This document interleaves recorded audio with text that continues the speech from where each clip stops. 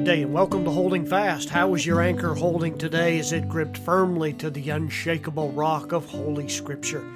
Welcome to Holding Fast. Glad you're here today. Thanks for being in the podcast, once again allowing me into your life to be able to speak some of God's truth into it to help refocus your thinking. Today's podcast comes courtesy of the 136th Psalm. Psalm 136 verses 1 through 3 sound like this. O give thanks unto the Lord, for he is good, for his mercy endureth forever. O give thanks unto the God of gods, for his mercy endureth forever. O give thanks to the Lord of lords, for his mercy endureth forever. The more I talk to people, and the more I spend time around just people on the street, witnessing, inviting to church, giving them tracts, I sense people that are filled with fear, people that are filled with panic over what they see. Every time they go to the gas station, it's up another 50 cents. Your dollar only goes so far, and the groceries cost just as much, and they're predicting that there's no end in sight on that the inflation rate is so high. And I know that those who have no relationship with God seem at a bit of loss, quite a bit of loss. They're grasping to find a reason for what's going on. They're blaming politicians. They're blaming gouging and everything else. But the reality is that it is a fearful place in this world that we live in right now. We see what's happening in our land. We see what's happening around the world. And truly, I think we're in a dark day, and perhaps even darker days will be ahead of us. But having said that, I want us to pause and reorient our thoughts on the Word of God today, because His Word and His promises are still true despite anything that the enemy can bring against you. If you're a child of God, you can rest in absolute confidence and assurance today that those promises are true. You consider the words, for instance, of Psalm 92. I love this psalm. I recommend it to you highly. The Bible says in Psalm 92:1, it is a good thing to give thanks unto the Lord, and to sing praises unto thy name, O Most High. And indeed, it goes on to say, it is a good thing.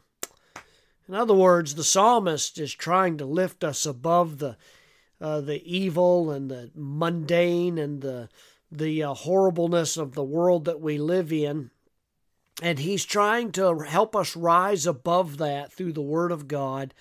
And we do that by dwelling on the great things that God has done. The psalmist goes on in Psalm 92:5. I'll come back to Psalm 136 in a moment, but Psalm 92:5 is just one of my favorites. But what he does is he elaborates on God's praiseworthy actions, those things that he's worthy of our giving him thanks for. He sings in joy of the Lord's deeds towards him and towards others in the past. And he resets his brain to think that, you know what? God is faithful and merciful towards those who are his own children.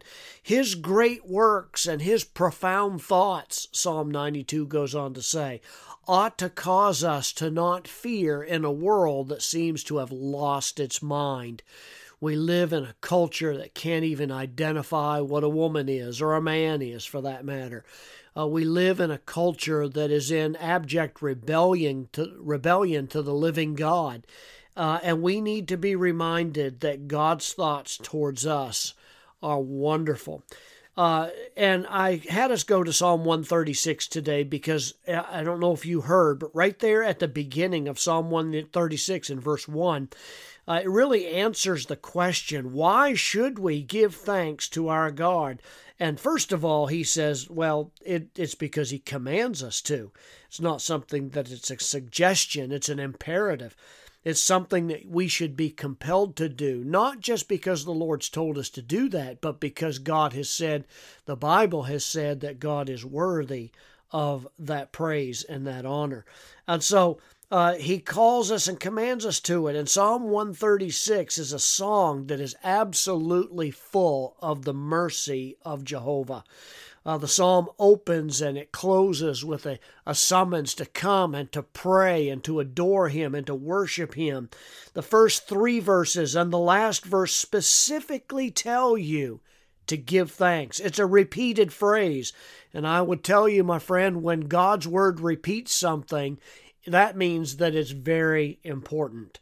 And so that's why it's included here. So the opening call in verse 1. It even gives us the 3 great names for God just in verse 1. He says in verse 1, "Oh, give thanks unto the Lord." The word Lord is in all capitals there. That's our Lord's personal name, Yahweh or Jehovah. I pronounce it Yahweh. That is His personal name by which His people know Him. And then it says also in verse 2, "Oh, give thanks unto the God of gods." That's the word Elohim in Hebrew. That means it's a God of majesty. He is the God that is worthy and much larger than we could ever wrap our minds around.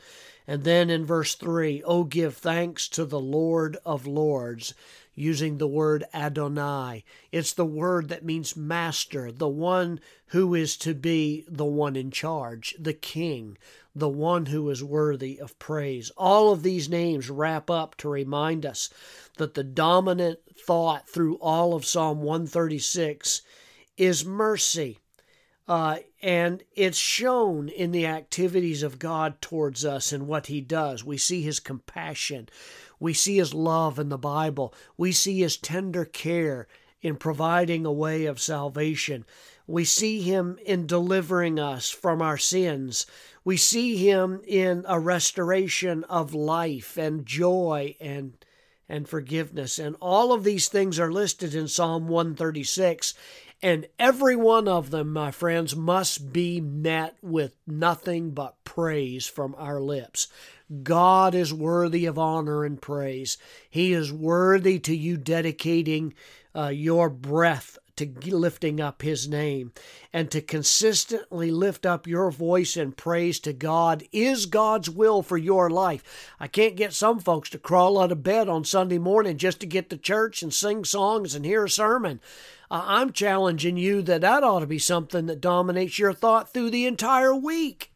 That you're attentive to the Scriptures, that you are regularly and frequently in your Bible and giving God praise. And I'm going to tell you, if you call yourself a Christian and you're not involved and engaged in a local group of believers, then your Christianity is very suspect to me. People say, well, I'm a Christian, I trust God. Yeah, but you're not an obedient Christian. God said that part of being an obedient Christian is that we worship the Lord not just on Sunday, but through all the week. But let's at least start with the Lord's Day, being in God's house. Are you fearful? I know there's a lot of fearful people out there that are sick of fearful of pandemics and fearful of other threatening things in the world. Listen, folks. Let's remember that our God is merciful and He's caring. He is good. His mercy does endure forever, and we have a better home awaiting for us. Oh, I pray that God would be honored and blessed as a result of you listening to this, that today would be a day of praise for you, a day of thanksgiving, a day when you deliberately lift up your voice, not asking for Him for anything, but saying, Lord, I want to praise You because You are a God of mercy. You haven't given me what I deserve. You have given me blessing and forgiveness and restoration and a life worth living. I hope that you can testify to that today. Why don't you let this day be a day of joy to you and lift up your voice and praise Ye